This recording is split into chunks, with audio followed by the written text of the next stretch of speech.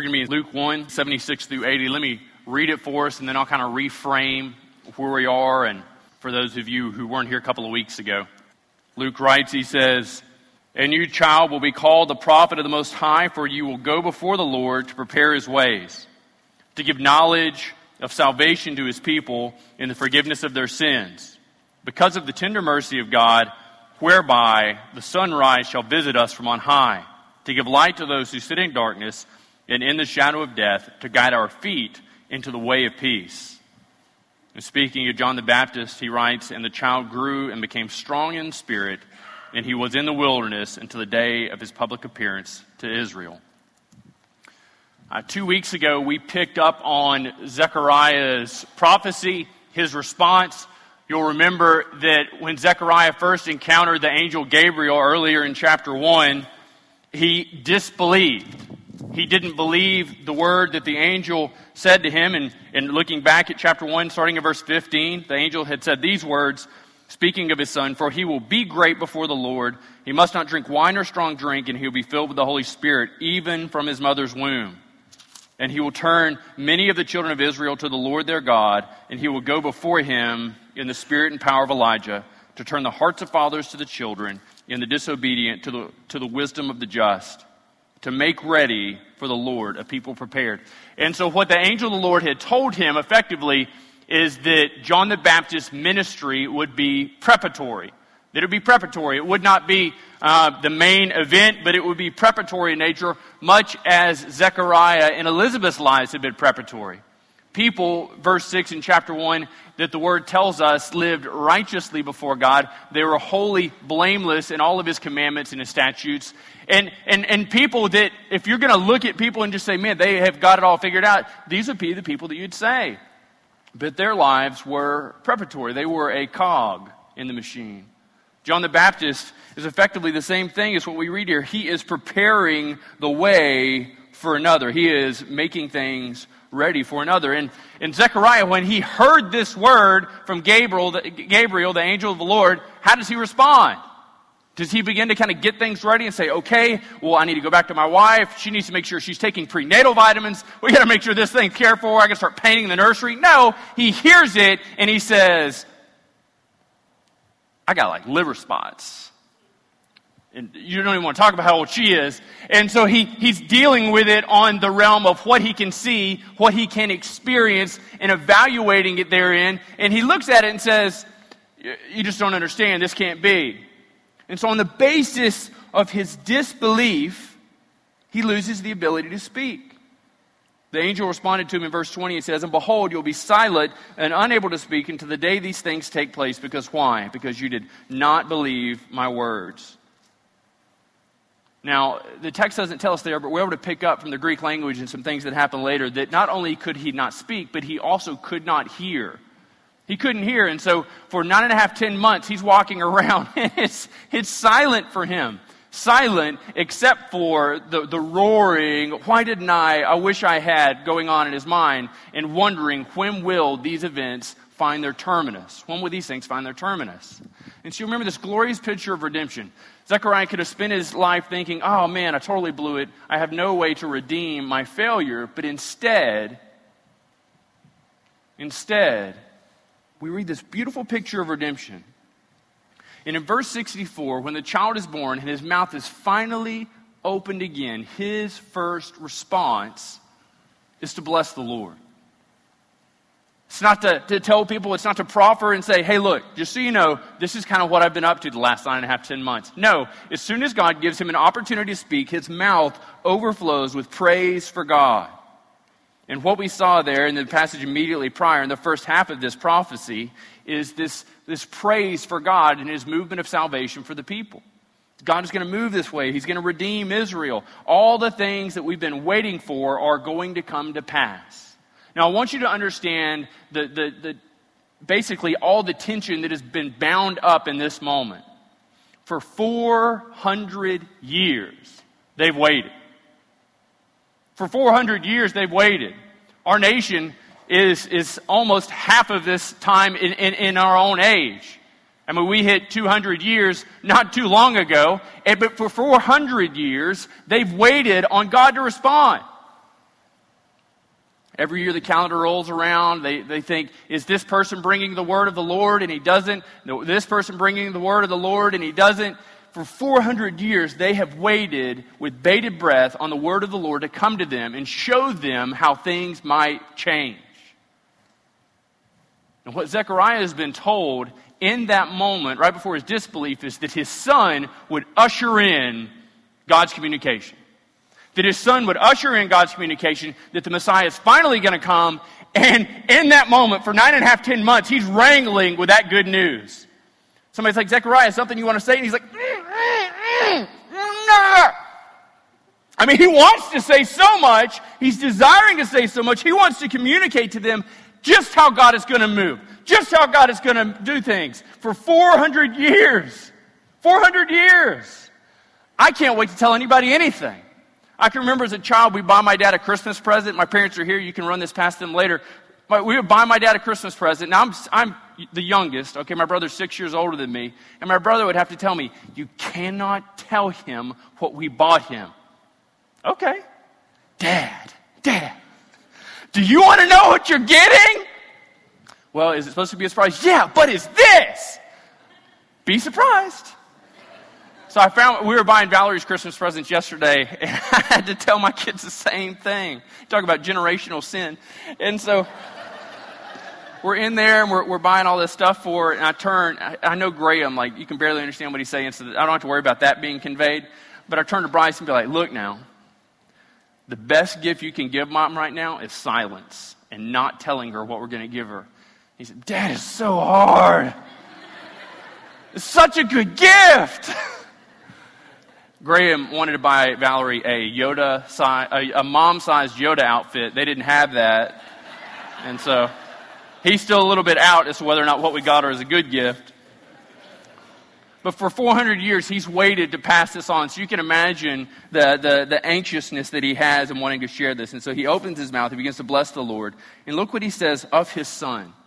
You know, if you'll imagine, the passage right before this is he's describing how amazing God is, how awesome God is. And he turns now and he's got his infant child in his hands. He's got this child in his hands that he's waited his whole married life to see. He and his wife have been unable to have children, and so he looks at this child, and in his mind, he knows the plan and purpose for this child, what this child will be. And so with the tenderness of a father, the long-awaited expectation of what God would do, the long-awaited expectation of what it would be like to finally hold a son, he looks at him, and he says, you, child, will be called the prophet of the Most High. Probably the most stunning words Zechariah had ever uttered to date. He's looking at his son. Now for you and I, we figure the man John the Baptist, but for him, in his mind, he's looking at his son, his infant child. You will be called the prophet of the Most High. No, the only time Luke has used this reference of the Most High was of Jesus. Back in verse 32, he said, Jesus will be born and he will be the Son of the Most High. So we see Luke thematically bringing these two things together, showing us how these things are going to work. So on the one hand, we see Jesus, who is the Son. On the other hand, we see John the Baptist, who would be the prophet of the Most High. Now think about that description of God. He doesn't just say you'll be a prophet unto the Lord, but he says you'll be the prophet of the Most High. So he describes God in terms of being that which there is nothing greater, that which there is nothing higher, that which all those things in your imagination that you might be able to say, yes, but this is better. He says, absolutely not. This is the Most High. The one who spoke everything into existence, the one who brought you into existence, the one who helps me continue to be able to talk, the one who upholds gravity at this very moment, the one who brought this child into existence, the one who spoke light into darkness, the one who spoke matter into nothing, the one who brought all these things to be, his son would serve. And serve in a radically different way. He says, you, child, will be the prophet of the Most High. On the basis of what? He says, for you will go before the Lord to prepare his way. You can imagine that Zechariah is just thoroughly amazed and awe at how God is bringing all these things to bear. Now, he is quoting the last prophetic word of God that the nation of Israel received. Back in Malachi 3. Malachi 3 in verse 1, he says, "Behold, I send my messenger, and what will he do? He will prepare the way before me, and the Lord whom you seek will suddenly come to his temple, and the messenger of the covenant in whom you delight. Behold, he is coming, says the Lord of hosts." And he had been coming for 400 years. All this bound up in the future of this child. All this bound up in this baby who Zechariah and Elizabeth were entrusted the care and provision for. 400 years, and now all of these things had come to bear and be and rest in the life of a child. To prepare the way, Zechariah and Elizabeth's ministry was preparatory in nature. John the Baptist's ministry was preparatory in nature, but it was specific in execution. Sometimes you and I, we don't want the preparatory job. Like, we don't want to be the guy that's out picking rocks up out of the field and making ready and preparing things, because that's not glorious. That's not fun. We want to have our name in lights. We want people to know the things that we do typically. Most of us don't find a whole lot of enjoyment doing those things which are necessary but non-glorious. John the Baptist's life would be necessary but non-glorious. God will be glorified through those things that he did, certainly, but he's receiving no prestige. He's receiving no honor by his countrymen on the basis of what he's doing, but he is being incredibly faithful. We have some of the most silent saints in this church, people that just faithfully go about doing things that if they did not get done week in and week out, things would just grind to a halt. This is the role and capacity that he calls them to. People that are faithful in prayer, but we don't know. People that bring the offering plates in. We recognized a few weeks ago when someone did not do that, we had to take the offering up like this. It gets personal real fast when you're grabbing somebody's pocket for their money. Let me help you. His ministry is preparatory, but it is incredibly important that we recognize to what degree God had called him. Look at verse 77. He's going to prepare the way for Jesus, but how? He says to give the knowledge of salvation to his people, but then he typifies it even more. He exacts it even more. How's he going to give the knowledge of salvation? It is in the forgiveness of their sins. This is critically important for us to understand, because the ministry entrusted to John the Baptist still finds a happy home for us today. The ministry that John the Baptist engaged in is the same ministry that met you and I in our lost state and condition. He's to give out the knowledge of salvation.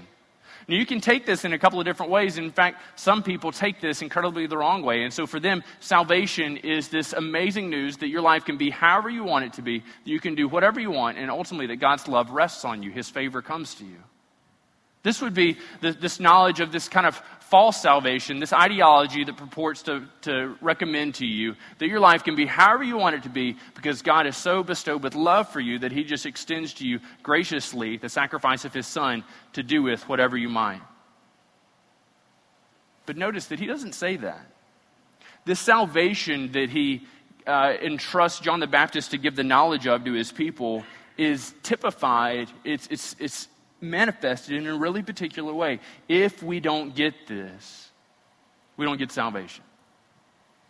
If we don't, quite simply, if you don't get this, then you just really don't understand what salvation is. Look what he says. You're to prepare the way of the Lord. How? To give the knowledge of salvation to his people. What's that? It is in the forgiveness of their sins. No, for the most part, we're very comfortable dealing with sin in the abstract. We're sin, we're separated, we're far off from God. But sin in the particular is our problem. Sin in the particular is our problem. This isn't just the kind of nebulous idea that Adam and Eve disobeyed God, they transgressed his character, and that because of that we've all fallen. Certainly that's true as well. But this contains also the idea of personal sin. I am personally separated from a holy and righteous God on the basis of my personal sin. On the basis of my personal sin. This is just shocking news to some of you, and I might not see you next week. My pastor sins. Oh my goodness. We all sin. We all sin. This is what Scripture tells us. And we are to give the knowledge of salvation matched with this understanding that humanity has transgressed, broken, violated God's words and His character. This is what we do when we share the gospel. We're communicating to people that they have ultimately transgressed what God's word says, and they are living in a violation of His character. To do anything other is not to share the gospel. To do anything other is not to communicate salvation. It's to communicate feelings which might, at the most, engender happy and warm feelings inside them. To find out somebody else loves them is fantastic, but to understand the extent of that love, they have to understand what they've done wrong.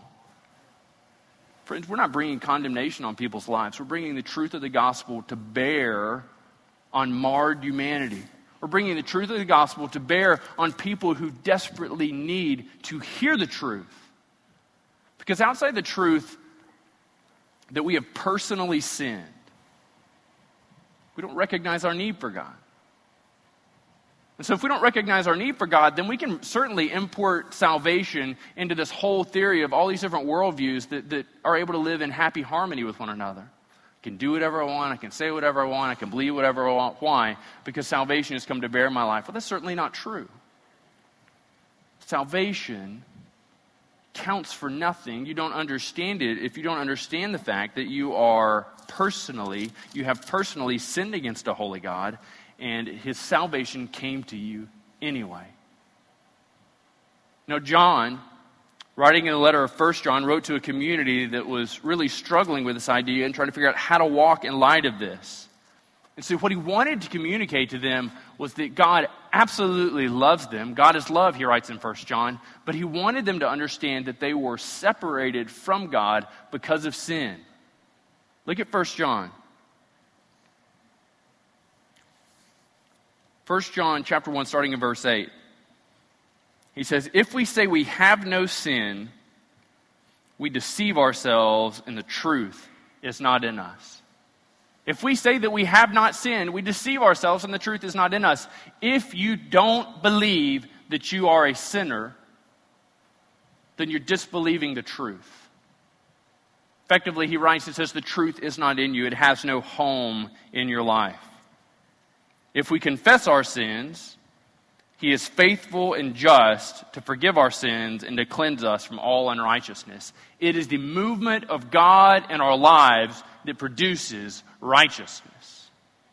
It's not our ability to overcome sin. It's not our ability to quit sinning. It is the supernatural work of God in our lives that does what? It cleanses us from all unrighteousness. God is the one who brings this thing to bear.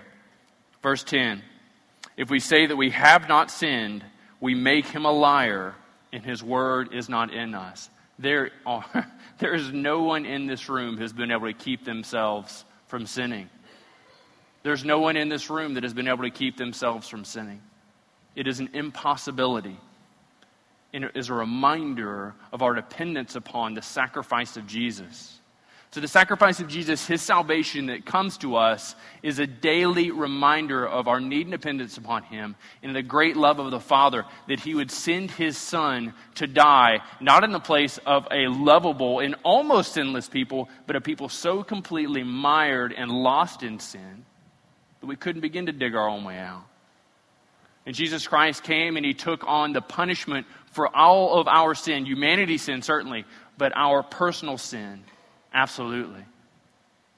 And then it begins to take new shape, new understanding for us as we begin to understand that it's not some abstract idea of humanity's sin, but it is Steve's sin, it's Matt's sin, it's Dee's sin, it's Daniel's sin. God forbid, it's Granny's sin. Some of you are still wrangling with that. Rosemary's sins? Oh, Lord.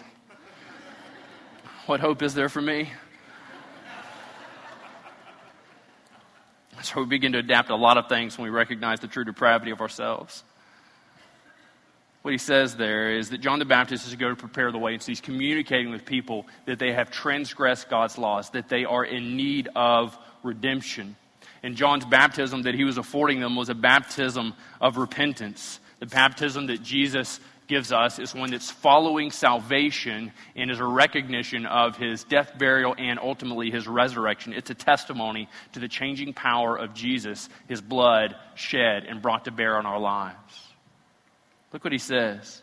This is communication of the knowledge of salvation. It's the communication of the forgiveness of sins, but it's matched with something. Verse 78, because of the tender mercy of our God. The reason John the Baptist is out there telling people that they have transgressed God's laws, they have violated his characters, is not because he is a righteous rule follower. It's not because God is some heavenly father sitting on a throne and he's got this list of yes and no's and we've had more no's than we've had yeses and he's wants to smack us around a little bit. It is brought to bear in our lives. Why? The scripture tells us because of the tender mercy of God. You recognize that it is the tender mercy of God that for 400 years he was moving and preparing and leading and bringing this message to bear upon humanity. It's because of God and his character that he's bringing this wondrous news of the forgiveness of sins to bear on humanity. It's not because he wants you to feel bad about yourself. It's because he wants to redeem you. He wants to save you. And he wants to call you out of sin and darkness. Ephesians 2, you were dead and lost in your transgressions and sins. And it's in the midst of that unlovable state that he sends this divine message of salvation to you. You have transgressed, yet I offer you forgiveness. We've transgressed, yet we've been offered forgiveness. Why? Because God is caught up with tender mercy. Look what he says next. Because of the tender mercy of God, and so we see God moving, we see the communication going out, whereby the sunrise shall visit us upon high. The sunrise that is being visited us upon high, recognize that this is when the communication on the human level and the divine movement find themselves coming to be one. They find themselves combining one another. In Revelation 22, verse 16, Jesus said these words of himself, I, Jesus, have sent my angel to testify to you about these things for the churches. I am the root and the descendant of David, the bright and morning star. And so what Luke is giving us there through the mouth of Zechariah is that John the Baptist is to go out, he's to communicate this message, and because of the tender mercy of God, Jesus will arise, he will come to bear, and he will bring light to bear on the situation. Jesus said of himself in John 8:12 that he is the light. He's directing humanity to look to him, to see by him. He said, I am the light of the world. Whoever follows me will not walk in darkness, but will have the light of life. And the Apostle Paul gives us a beautiful picture of what's taking place here. Recognize before you came to know Jesus, or if you have yet to surrender your life to him, you are or were in darkness. Your life was shrouded in darkness, and you sought to make it light for yourself. But this is what Paul describes in Colossians 1:13. Speaking of Jesus, he says, he has delivered us from the domain of darkness and transferred us to the kingdom of his beloved Son, in whom, verse 14, we have redemption, the forgiveness of sins. This supernatural movement from darkness to light is accomplished not within man, but within God. This supernatural movement is come to bear because of the movement of God bringing truth to bear on our souls. And so it's this message we communicate matched with the divine, which God is mediating and bringing that to bear on our souls. This preparatory work done by John, matched with the divine movement of the Son, is yielding light in our lives. Look at verse 79. To give light to those who sit in darkness and in the shadow of death, to guide our feet into the way of peace. This ministry begun by John the Baptist, certainly preparatory in nature. He was to go out, and his task, his role, was to prepare the way of the Lord, to communicate to a lost humanity the knowledge of salvation, which is caught up in the forgiveness of sins. This is the message that found us sitting in darkness. Someone came to you, someone came to me, and they said, you have transgressed the law of God. And we said, what does transgress mean? Who is God? They begin to lay out these things and explain to us about this Creator God who loves us, who created us to know Him. And in our ignorance, we rebelled against Him. We lived for ourselves. We did whatever the heck we wanted to do. Why? Because it pleased us. And so we created for ourselves false gods, idols. Some of us were our own idols. Some of our hobbies, our professions, our families, they began to populate the shelves of where we kept all the idols in our lives. So this person trying to manifest the tender mercy of God came to us not in an idea and a process of being judgmental to bring us low, but seeking to bring us out of darkness. Said, recognize, friend, God loves you. Doesn't want to bring condemnation in your life. He recognizes you have received enough of that. But He wants to bring forgiveness to bear in your life. That's why He sent me. To tell you how you might be forgiven. To bring to some of you the knowledge that He exists. So that you might move and act upon that, so that God might bring light to your life, so that He might bring you from darkness to light, so that you might find peace. And finding peace, walk in. Christmas, the story of the arriving light, is a wonderful time for us to renew this message that Jesus Christ assumed flesh and came into this world. He came into this world an innocent child, and He died in this world at the hands of those He had created, all crying out, crucify Him.